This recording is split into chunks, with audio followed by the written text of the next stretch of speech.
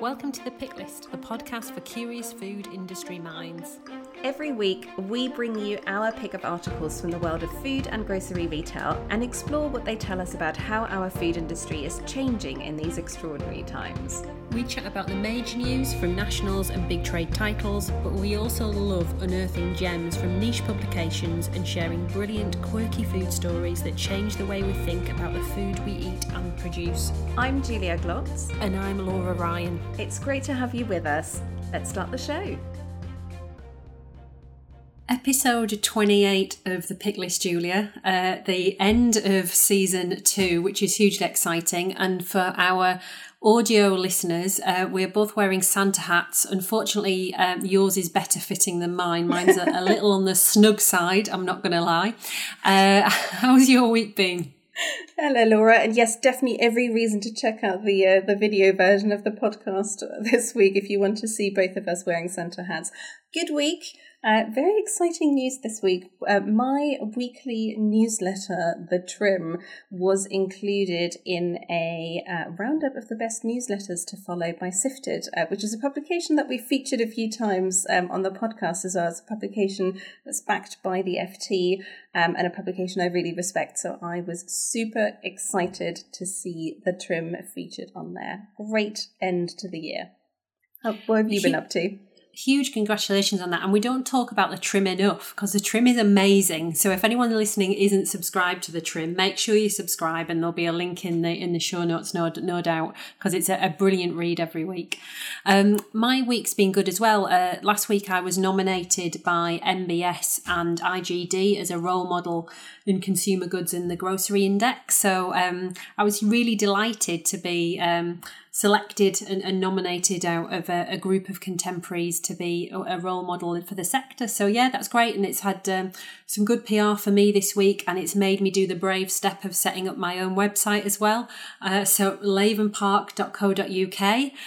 It's just a holding page, but explains what I do consultancy side is now up and running. So yeah, that's really good. And I'm talking about that more now rather than just talking about some of the projects I work on too, which is great. I'm super excited about that, and we will include a link to your website as well. Yeah, and I thought the profile they wrote about you in the MBS report and why you're a role model and the kind of different experience and perspective that you bring, I thought it was brilliant. So it's definitely worth a read, and you're in very good company in that report as well. Some really high profile senior leaders. So it was very exciting to see you included in that.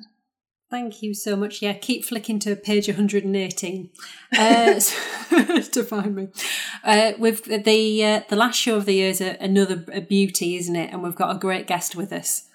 We have indeed. We're joined by Giles.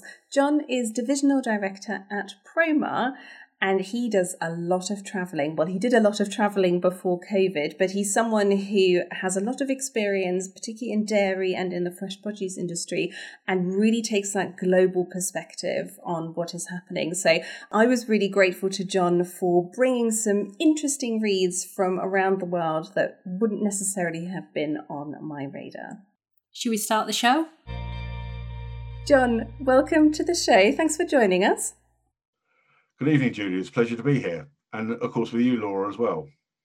Why don't you briefly introduce yourself and tell our listeners who you are and how you're connected to food and grocery? Thanks, Julia. So my name is John Giles. I'm a Divisional Director at a company called Promar International. We're an agri-food consultancy company. We're part of a much bigger agri-business tech services company called Genus, whose shares are traded on the stock exchange. I've worked with Promar for a long time now, and I've been very fortunate. They've sent me all around the world, all around the UK, twice in most cases, to be honest. And so in that time, I've worked on a whole range of projects covering the whole agricultural supply chain, but particularly in areas such as dairy and horticulture. Fantastic. And you've brought some very interesting and highly topical articles for us to discuss. Why don't you tell us about your first pick for us? Yeah, the first article, actually, it was quite interesting at the weekend. I was looking through various magazines and newspapers. They're all full of things about agriculture and food at the moment for all sorts of reasons. But the one that really caught my eye, and I think we probably can't avoid talking about it is Brexit. Here we are with a very short period of time to go now to we either have a deal or no deal. And the headline in the Sunday Telegraph on the front page, and not on the business pages or tucked away on page 8 or 9, on the front page was along the lines of, government prepared to allocate millions of pounds to help farmers in the case of a no deal situation arising. And they particularly talked about meat exports to Europe and particularly lamb. They talked about other sectors of the economy as well, but they picked out agriculture as an area that would need particular help and sort of allocating, big sums of money to try and facilitate a transition into a new marketing situation.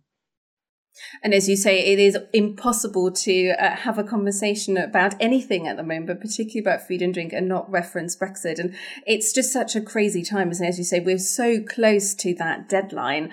And at the time of recording, I mean, there are rumours of a deal potentially having been struck, but we still don't know. And it's just that uncertainty. And going into 2021 with those questions still unresolved is just so challenging. Look, it's been very challenging, hasn't it? We've had 3.5 years to sort this out, and I think we always knew there was going to be some brinkmanship involved on both sides, probably, but we are really going down to the wire on this, and it must be very difficult for businesses to try and plan ahead. I think, to be fair, rumor and counter rumor, Julia, who knows what's really going on? There may be something on the news later on this evening. You never know, but even if we have a deal, I think the general thinking is that there will be a certain level of disruption for UK exports and in cases, UK imports of agricultural and food products as well, because of the uncertainty and the time that people have had to prepare or not prepare. So even if we get a deal, there will be, in my view, at least in the short term, maybe a good deal of disruption. If we don't get a deal, it could be brutal for the next 3 to 6 months. And again, I think we would find ways of dealing with or operating with our European partners, but a no deal situation, I think everybody thinks that is going to make life extremely difficult and challenging. Do you think the UK consumer will just get used to it if there is friction in food supplies and there isn't your favourite vegetable or fruit or meat or whatever it may be on the shelf? Do you think we'll just suck that up and think that's fine? There's been a lot of chat over the press over the last week or so about the pressure on the supply base into retailers to absorb any tariffs if tariffs come. Eventually there's going to be a change for the consumer, good, bad or indifferent. And we've been in this luxurious position for so long, haven't we? Whatever we've wanted, it's been there on the shelf and it's been, in comparative terms, globally cheap. Do you think this is going to be a massive step change, regardless of a deal or no deal, for UK consumers, and maybe a move to more seasonal eating? I know that's a bit of a traditional view, but because we've been used to having whatever we want, but will we be focusing more on what's in trend in UK production more? Yeah, I think we could do, Laura. I mean, it's great fun to pontificate about what people will and won't do, won't they? And the reality is we're about to find out, basically.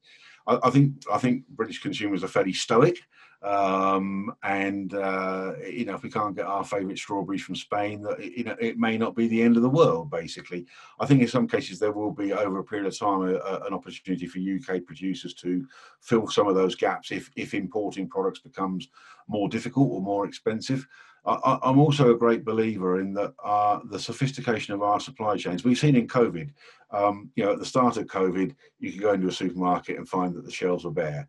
Now that might have been in some cases because of supply chain sort of disruption, but also it may be sort of some level of panic buying and what have you. But about a month later, you could get what you wanted to, really. And I think our supply chains, driven by the demands of our retailers, they're very, very good, and they will find ways of getting the food that we want here. And it might be a bit more difficult than in the past, and it might take a little bit of time to settle down.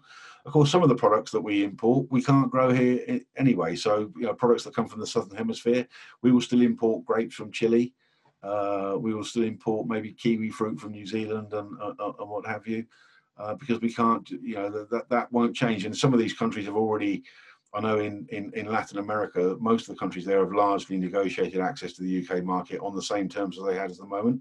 So for them, it may not make too much difference. It's much more the interrelationship between ourselves and people on the continent of Europe. And of course, one of the other things that appeared in the paper on not on the front page, but I think page 5 or 6 was a big article about the impact in Ireland. And we're concerned about the impact of Brexit in the UK, but I think in Ireland they're as concerned, if not, nor maybe even more concerned, if they find that accessing the UK market, which is so important for them, is fundamentally different and difficult in the future. Yeah, you're right. And I was chatting to some trade contacts today, and it was interesting that they were saying, particularly maybe for meat products, there's a concern in mainland Europe that if, for argument's sake, Irish beef can't come to the UK and then that supplies goes into mainland Europe and that disrupts prices over there, then the Europeans aren't going to want that either. So, yeah, how that border looks.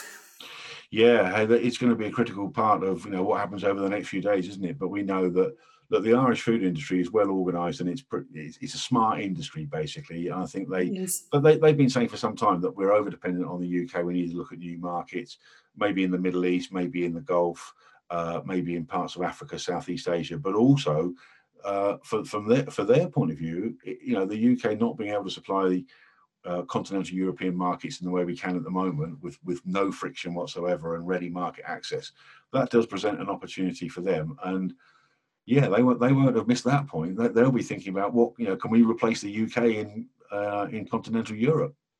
Yeah. Julia, what's your first pick this week? My first pick this week is from the Wall Street Journal, and it's an article titled "Meal Kits Face Competition from the Microwave." This article caught my eye because in many ways it continues the conversation we had with Brian Roberts last week about recipe boxes, direct-to-consumer selling, and what's going to happen to those business models once more shoppers return to stores. And I thought Brian raised quite a few interesting questions over the long-term potential of some of these models and the growth that we've seen around these models and whether that's sustainable going into 2021. And I'd say this article asks some similar questions and raises similar concerns. Once we have an effective vaccination program and life returns to more normal patterns, the expectation, the article argues, is that fewer people will be cooking from scratch and that convenience will become much more important again. And that is going to present some challenges to some of these D2C, and particularly those recipe box models. Now, you might say a recipe box with perfectly portioned ingredients, that's already pretty convenient, but the author of this article believes there will be growing pressure on these recipe box operators to offer even more convenient options. And one such option is fresh ready meals. So again, to be delivered to your home, still that D2C model, still the convenience of home delivery, but no scratch cooking involved, and a fresher, healthier, potentially more personalised, more interesting selection of meals than you might be able to buy from your local supermarket. And what the article points out is that some companies are already moves in that direction. Last week, we talked about Kraft Heinz offering fresh ready meals on the continent. The article points out that Nestle recently bought a US company called Freshly, and HelloFresh acquired US ready meals provider Factor 75 this year. And again, this was seen as a sign that these recipe box providers are very much alive to the challenge and that they're looking to broaden their portfolio to be able to capture consumers who potentially are going to be moving away from scratch cooking over the coming 12 months. Now, this is the US, of course. Those dynamics aren't necessarily going to be the same in other countries. And one point that I thought was quite interesting in this piece is they do point out that the US fresh ready meals in supermarkets aren't particularly compelling or sophisticated at the moment, and that has created a gap in the market for some of those D2C providers. And thinking about the UK, I'm not sure that's the case in the UK. I mean, chilled ready meals, pre-COVID certainly, they have always been a huge strategic focus for retailers. So we're perhaps not seeing quite that same gap, but that's not to say that there couldn't be opportunities for something similar over here as well, especially in offering meals that perhaps hit those trends around health, freshness and personalisation a little bit more than what you would expect to get from standard chilled ready meals in a supermarket.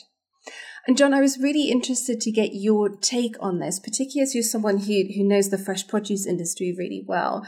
With that trend around freshness and fresh ingredients and health, Can you see some of the fresh produce suppliers potentially sniffing around an opportunity here and looking to maybe start experimenting with some D2C models that speak to that trend? Yeah, look, I think there'll be more than sniffing around it, Julia. I think they'll be looking at it very closely, and I think it's quite interesting, how sometimes the US looks at what happens in the UK, and sometimes the UK look at what's happening in North America, and sort of learn from each other. I thought what was really interesting in this article was that HelloFresh are going absolutely crazy at the moment, aren't they? I just noted their shares are up 200% this year, their sales are up 100%, but they think it's going to slow down in 2021 a little bit, basically.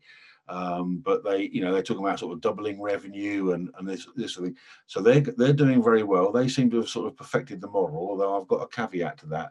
Then you've got other people who in the same sort of space are not doing anywhere near as well. So it's already quite a crowded market, I think, for this type of providing food to consumers. I think freshness and healthiness will be important drivers. I think personalization is a real thing that we don't want to buy the same as everybody else these days, really. We've got sort of quite picky about what we buy. If we want to do that, we can almost go to a supermarket, but when you're ordering your personal meal to be delivered to your home, I think this is it's a sign of a sort of an advanced modern consumer society, isn't it, really? One of the things I also noticed in the papers this week, Julia, and it would have been one of my other stories, but I think I knew you were going to pick this one, but there was quite an interesting analysis of a number of these sort of home delivery companies saying they're all seeing incredible growth. They're seeing sort of significant investment, sometimes from their own resources, but sometimes from third parties. Everyone thinks it's a good idea. No one seems to be making any money at it at the moment, really, or not any proper money at it. And so I think, it reminds me a little bit of the dot-com bubble. I'm old enough to remember that, where everybody sort of launched into this new sort of way of doing business, and actually, just being a dot-com company wasn't good enough. Not being a home delivery company, whatever you're delivering to home won't be good enough. It will be the ones who really perfect the technology behind it, and delivering to the last mile, as they say, that seems to be a big challenge. So it's a great idea. We all love it, and we've all made huge use of it during COVID, but actually making money from it still seems to be quite challenging. I think it's a great point, John. And one of the things that you said there really struck a chord with me, is that personalisation piece. And this is what they're playing to, these meal kit providers with such a range of 80 plus selections, and be able to swap out for different proteins or different allergens and all that sort of thing. And I guess from what I'm picking up from their market, they're saying that they're only 1% of evening meals produced using a meal kit, and they're going to try and push it to 5%. Very much see retail as the competitor, not hospitality. But I think we probably touched on it with Brian last week. Regardless if it's a meal kit or a ready meal, it was reliant on if somebody's in the house to have the item delivered. And if in post-COVID times we're in the office and you're not at home, then to your point, John, about making a margin, that is going to be even harder if that courier has to come back the following day, or if that product then is missing shelf life because it's been in a DPD depot for 2 days. And I think that's where a lot of the complaints come from these meal kits, when you get 5 meals and you've got no choice in terms of what day you're going to have those meals, because you've only got X amount of shelf life on a poultry product, for example. So you're going to have chicken fajitas tonight when you actually wanted something else that's in that box. Well, I have to say, I'm a recipe box customer. I certainly have been in the past. That is not my experience. I think they have, of course, the business model is challenging, and there are plenty of examples of companies that haven't managed to turn it into a successful or profitable business model. But I think there are some operators, a growing number of operators, that are figuring out how to do that. But Laura, to your point about, people not being there to take receipt of the boxes, that they already have ways to deal with that. These are all insulated boxes. They have cooling options in there. When I used to get a recipe box when I was working full-time at the grocer, you could specify exactly where the courier would leave your box. It would they'd make sure that it was still chilled and it was packaged properly, so that you would still get your fresh ingredients when you came home in the evening. So from personal experience, I think that is less of a problem than than it might seem. I think these models can still work even if people have returned to home. I think the challenge around whether we will have the bandwidth and the patience to do scratch cooking, I think that is a much bigger challenge to these operators than whether or not someone is at home, based on my personal experience. Laura, what's your first pick for us? My first pick this week's from the BBC, and it's Asda beefs up anti-COVID security Christmas. And this is the news that Asda are heavily investing in more staff in their stores to prevent overcrowding in their 421 superstores between the 19th and 24th of December. They've been pretty vocal in terms of trying to get their customer base not to hoard pre-Brexit and encouraging their customers only to buy what they need and not to stockpile. And I always think that's quite a challenging message to have, because as soon as you say to people, whatever you do, don't stockpile, and that it's in your psyche. And even my mother's filling a cupboard up with soup as we speak, when normally she's just living week by week. So Roger Burnley's talking about this, and it's come out saying they already have marshals in store, but what they're wanting to do is to make sure consumers feel safe at peak shopping periods, as well as the extra staff. They've got a queuing app, and we've spoken about different queuing apps on the show before, and they're using Qdini, which is basically an app that allows you to stay in your car if there's a queue out the front of the store, and then as soon as your turn is up, you can jump out your car and pop into the shop. They're also, which I think is really interesting, and I haven't seen it from any other retailer, coating some surfaces in store with a special antimicrobial film where the virus could be harboured, and that includes fridges, freezers and the checkout, as well as trolleys and baskets. And as part of a project I've been working on, I've been around all of the retailers over the last couple of weeks, and it's interesting to see Asda have little signs in the bottom of the trolleys now saying about this antimicrobial coating on the trolleys, which I'm interested to think, will safety become a driver of store choice for us? If there's more staff and marshals and these, I guess, not only Perspex screens, which we're really used to now, but antimicrobial items too, we think, we feel safer when we haven't yet been vaccinated.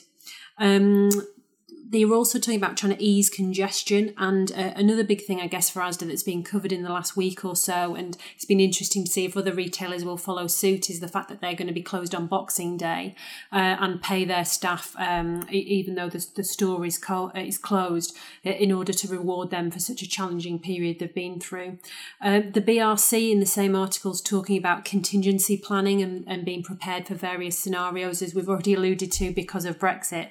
And then there's been a public statement from Tesco chair John Allen, who's also been talking about stockpiling some non-fresh ambient products as they look towards Brexit, which does make you feel, if you're a big owner of warehouse or cold storage at this stage in the game, you're going to be doing all right on your cost per pallet. What do you think, John? Do you think some of these measures, extra staff, different technologies, be it queuing apps, be it microbial films on the fridge doors, do you think that will help us, I guess, get back into store more? Because over 80% of us are still shopping in store for food, not online. Is it likely to switch, or will it just retain loyalty? What do you reckon? Well, it's not going to do any harm, is it? Really? I think it's really interesting what Asda are doing. I mean, they're clearly taking the issue very, very seriously, and demonstrably so, and telling people what they're doing. They're being very open. They're being very transparent. I think, trying to discourage people from, it's interesting, trying to discourage people from stockpiling at Christmas. Usually we all go out and spend loads of money on food and drink we don't need. So it's the one time a year that almost intuitively we do this. And again, from personal experience, I went into our garage the other day, and I was actually, we can open a supermarket in our garage, I reckon, basically. We've got, we got more food and drink than we know what to do with, probably, I suspect. But yeah. So again, it's a sort of combination of the COVID and the Brexit, isn't it? The uncertainty that we did see in the early days of COVID, that people did stockpile. They went out and bought soup and pasta and toilet rolls, and in volumes that they could not possibly need, basically. So I think trying to encourage people to shop sensibly and safely is a really good idea. I think the queuing app, I think, is great, really. I think the thing that sort of struck me most about this story is the fact they're going to shut on Boxing Day, and they're going to pay their staff, because people talk about farmers and food companies working really hard through COVID. People in supermarkets have had to, and they've been exposed to hundreds and thousands of people at times, haven't they? Really. So, and again, they've remained largely open. They've, after that stuttering start, they've managed to keep us, with the virtually the full range of food and drink products that you could want. And I think for all sorts of reasons, not opening on Boxing Day is a really good thing. I think paying the staff is even better. Basically, I think I'd sort of take my hat off to them. That it'll be interesting to see whether other people follow suit. Personally, I've never understood why people need to go shopping on Boxing Day, but hey, that's just me. And Laura, what you were saying there about safety becoming potentially a driver of store choice and retailer choice, that really resonated with me. I mean, we went shopping to a supermarket, shall go unnamed, here locally at the weekend, and it was awful.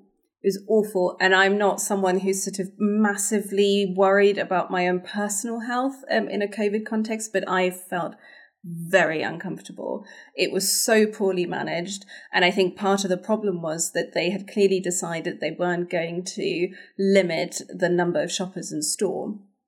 But if you get above a certain number, there's just none of the systems you have, none of the precautions you have are going to matter, because you're not going to enforce any social distancing, especially if your own staff are sort of replenishing aisles at the same time and shelves at the same time and getting in the way. But yeah, it was heaving. Everyone was on top of each other. Lots of people weren't wearing masks. And yeah, it was incredibly poorly managed. And after that experience, which really made me feel unsafe and uncomfortable being in that store, I would be very attracted to a retailer, a store that goes out of their way to avoid something like that. And in particular, I think I'll be paying closer attention to who is actually limiting the number of shoppers in store. Because, yeah, based on that personal experience, I think that is what it comes down to. You need to keep those numbers low, otherwise none of the other stuff is going to matter. John, what's your second pick for us? Thanks, Julia. My second pick was, again, so I've done a lot of work in the horticultural sector over the years, amongst many other things that I've got involved with at Promar. But and I've done a lot of work in Chile, which is a great place to visit and work. And I've done quite a lot of work looking at the export development of fruit and wine and salmon from Chile. So I picked a story from fruitnet.com. Which is an online site for the international fresh produce sector. And it was saying that Chile's cherry industry is one of the great success stories. And it was talking about the fact that they've become very dependent on China over the last 3 or 4 years in particular. Probably 90% of their cherry exports, it's a bit of a tongue twister, Chilean cherry exports to China.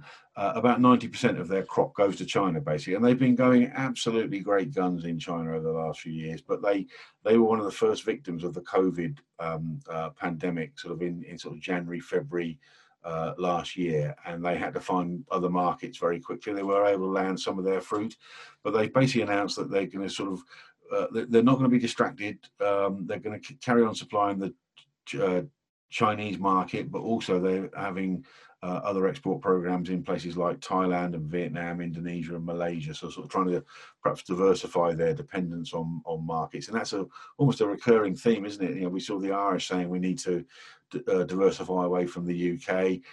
The Chileans are saying they love the Chinese market. It's been fantastic for them, but they recognise the need to diversify markets and also put quite substantial promotional funding behind it. And a lot of that promotional funding, it goes into sort of perhaps rather conventional point of sale activity, but they also spend a lot of money on online advertising, and that's been the real growth. That's been where the real growth of their sales in China has come from. Their season of supply coincides with the Chinese New Year, and red is good luck in China, and so Chile, nice big red Chilean cherries going into China. They've got the market to themselves almost at that time of the year, but that even though they enjoy that benefit, they still pump a lot of money into promotion, and they really get behind their products. And there's a number of reasons why their exports to China have increased significantly, but the provision of consistent promotional funding, of a good size, a good scale.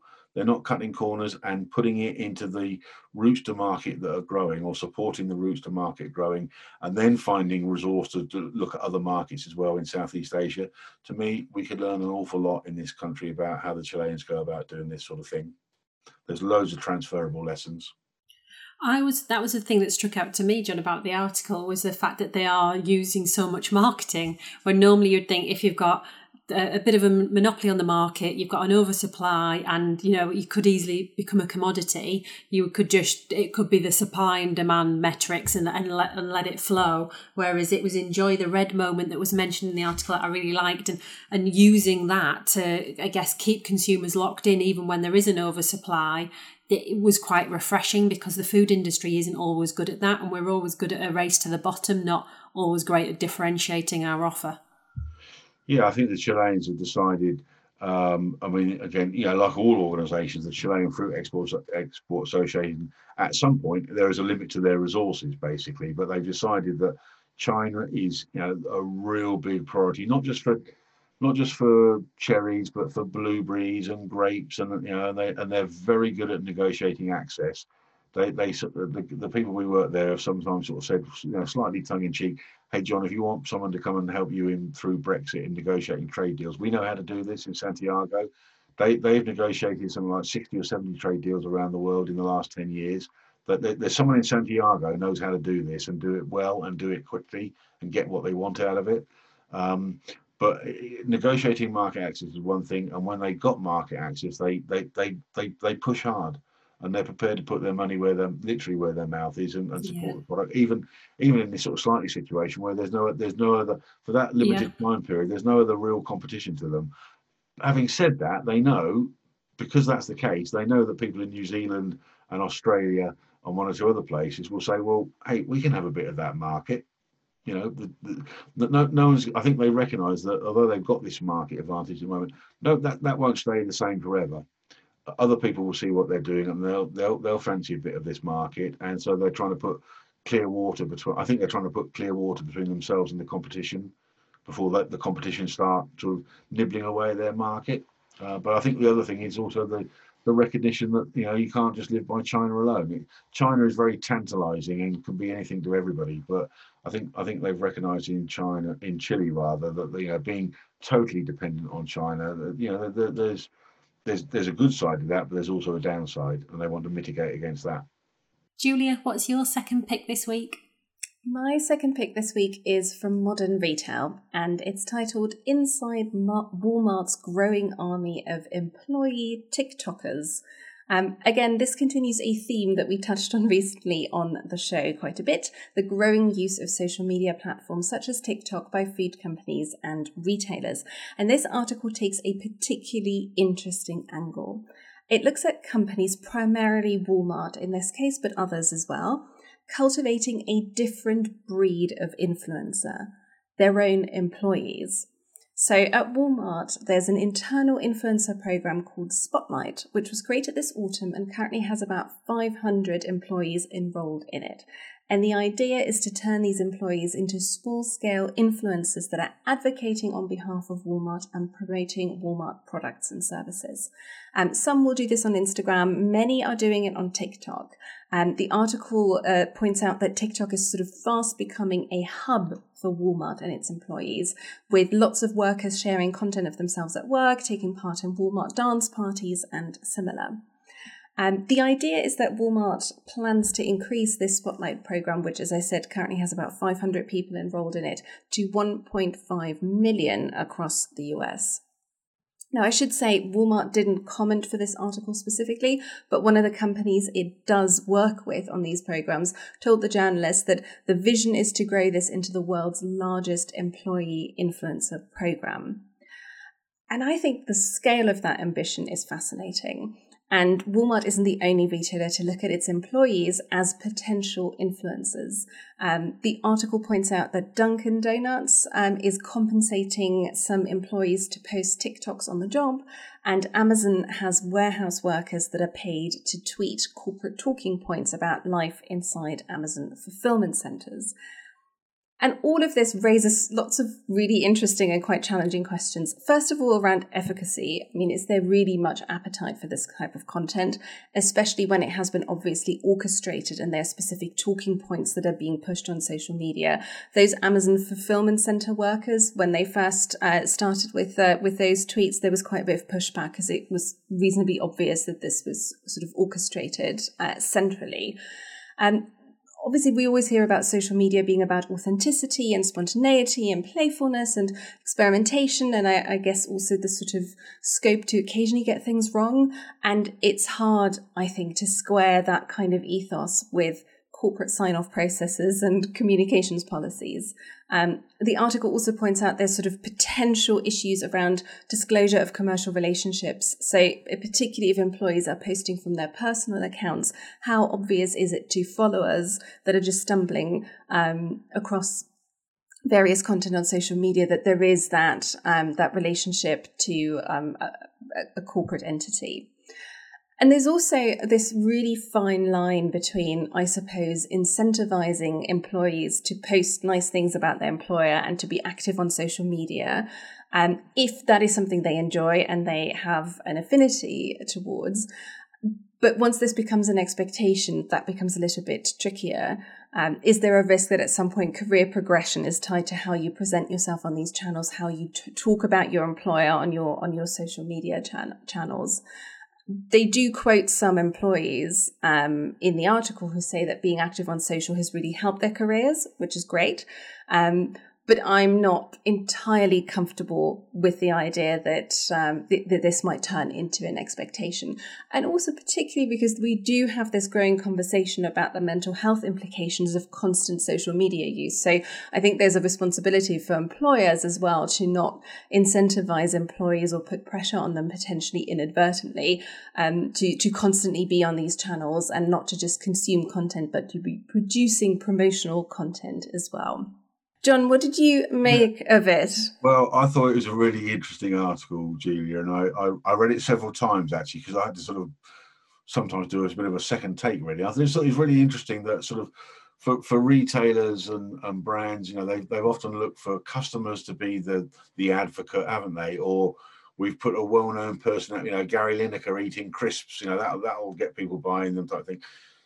This shows that there's a sort of sense of thinking that the advocate is right in front of you and it's the people you're actually employing. And they're probably right that some of the strongest advocates for any business is the sort of the nature and the quality and the caliber of people they employ and how they interact with the social, the outside world. And as you say, sort of these days using social media is very much part of that. I thought it was interesting that, you know, I think each of the individual stores that were doing this have got their own Facebook page, and there is no, well, I wasn't quite sure whether sort of Walmart were trying to control what they post, but they said basically there's so much being posted, Walmart can't keep track of it all, basically, which shows that they've probably sort of taken that stance, and as long as it's sort of largely positive stuff being promoted, they're probably very, very welcome of it. I think that the point about encouraging employees to be active on social media. Look, at Promar, we're encouraged to be active on social media to a certain extent. There are some things that we are not allowed to tweet about, or you know, strongly discouraged, should we say, not to tweet about. But there's other things that we're very much encouraged to tweet about. But we're not set limits on, you know, John, you must be, you know, 5 tweets a day or whatever. I sort of tend to do it when I think I've got something that might be interesting to say, basically. And I agree with you, John. Julie, it was a fantastic article, and it made me think about some of the conversations we've had in the past about community building and making people feel part of something. And I suppose it isn't that long ago if you would rock up to work and you would be encouraged not to have your phone with you, and whatever you do, don't be looking at social media. And now employers are saying, whatever you do, make sure you're tweeting or putting this on TikTok. So it's I guess it's maybe a generational thing, which is absolutely fascinating. one thing that really triggered in my mind is for some of the manufacturing base into the likes of Walmart and others that are quite faceless and do struggle to, I suppose, have a decent talent pipeline and show that they even exist. And these can be huge FMCG companies that maybe produce a lot of own brand products. Isn't this a great opportunity to have advocates in their organisations that are comfortable to do this, to show the different roles and opportunities that exist in business? Having that human face will help, I guess, role model the opportunities that exist and show that organisations are transparent and good to work for. So I think a big player like Walmart will give some of the others confidence to give it a go. Laura, what's your second pick for us? My second pick this week is from Charged, and it's one-stop partners with Deliveroo offering delivery from 200 stores. And this is news that the latest retailer to partner with Deliveroo is One Stop. And as we know, One Stop is a subsidiary of Tesco. It's been a subsidiary of Tesco for over 15 years. And it's now announced that over 400 lines can be delivered from a selection of the said 200 stores in as little as 20 minutes. And I was really intrigued by this article because there's 16 major UK retailers now partnering with Deliveroo, the likes of Aldi, Co-op, and others that we've sometimes mentioned on this show. I'm really intrigued that some of these that are partnering with Deliveroo already have a delivery channel of their own, and this is an extra string to the bow. This is the whole omni-channel option that lets use Deliveroo too. Some of them, I guess Aldi and One Stop directly don't, and looking to get more involved with them. And I guess one thing I wanted to sort of chat about really was, do we think if you're getting something from Deliveroo that's quite via a One Stop, that's maybe a smaller value purchase? It's maybe, I don't know, a bottle of booze, or it's a meal for this evening. It's not I wouldn't have thought it's your weekly shop. And are we moving now to more consumers, and maybe again it's a generational thing, that are just wanting that instant, right? Rather than filling my fridge for the week, I want this now in the next 20 minutes. And I guess one of the other reasons I mentioned that, I was at Greg's last week. I don't mention Greg's a lot. I mention it almost every week. Buying my weekly gingerbread man. And I was chatting to one of the staff in there, and I was saying, how busy have you been? And she was saying, super busy. And one of the things that are keeping them so busy is Just Eat and home deliveries. And that really surprised me, that the growth in people buying. I said, what are they buying? She said, well, a sausage roll and a cup of coffee, going out on Just Eat. And I'm thinking, are people now, because I would have thought, higher value purchases online, but getting used to smaller value items. And then one thing, I've got a One Stop around the corner from me, and it's been really interesting how they've invested in their store, particularly over the last couple of months. There's now a big Costa coffee machine in there. There's a big Tango Blast machine and a Slush Puppy machine. And there's a little food to go area. So they're pivoting just from loaf of bread and a bottle of booze through to food to go and something round the corner that you want something from, and you don't necessarily need to walk for it because you can click on your Deliveroo app. What do you think, John? Because it seems another horse in the stable for Deliveroo. Yeah, I think it's very interesting. I hadn't personally realised that they'd already linked up with 16 major retailers already. So it looks like nobody wants to be left out of this, don't they? And I think it's, as you say, it's just sometimes when we talk to farmers and to food companies, and they can sort of unburden themselves with the challenges they're facing. I think one of the things I've often said is that the good news is there are more ways of getting food to consumers in the UK than ever before. Whether it's through a conventional supermarket, or in normal times a restaurant, or the food service outlets, but all this online shopping.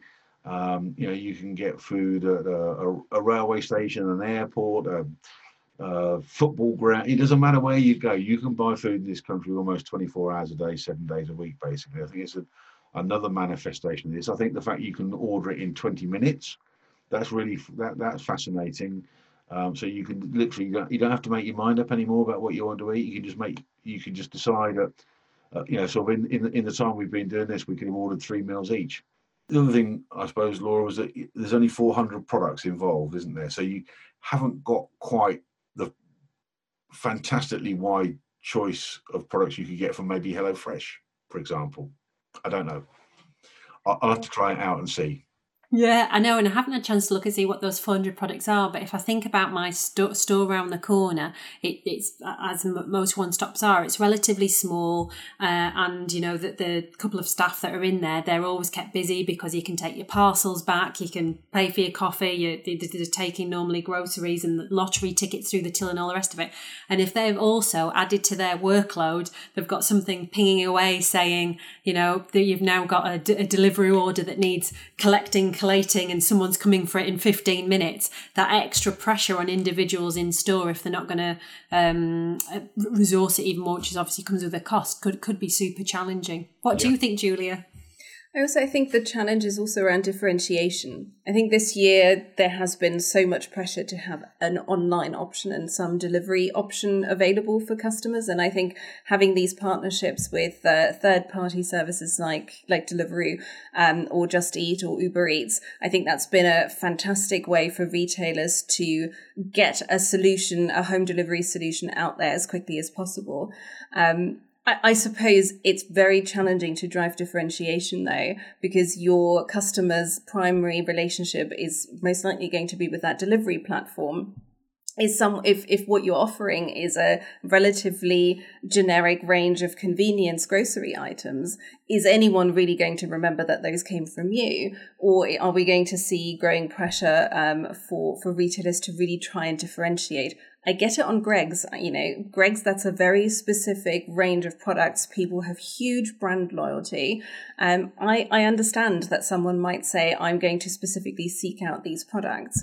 Whereas with some of the sort of more generic branded offerings that you could just be buying anywhere, is that customer relationship basically drifting over to a third party? And as a retailer, you're actually losing your relationship with those customers. So I think it'll be interesting to see how that plays out in 2021 and whether retailers are going to try and maybe reel back some of those partnerships a little bit to try and build those relationships up themselves again. John, it's been great to have you on the show. Thank you so much for joining us. Hey, well, look, thank you for asking me to join in the fun. That's all we have for you this week. Thank you so much for listening. You can find links to the articles we discussed in the show notes at thepicklist.co.uk. If you enjoyed our show, please subscribe, give it a rating and leave a review. It makes a massive difference to our podcast and helps us reach more people in the food industry who'd enjoy listening to The Pick List. Thanks again for listening. See you next time.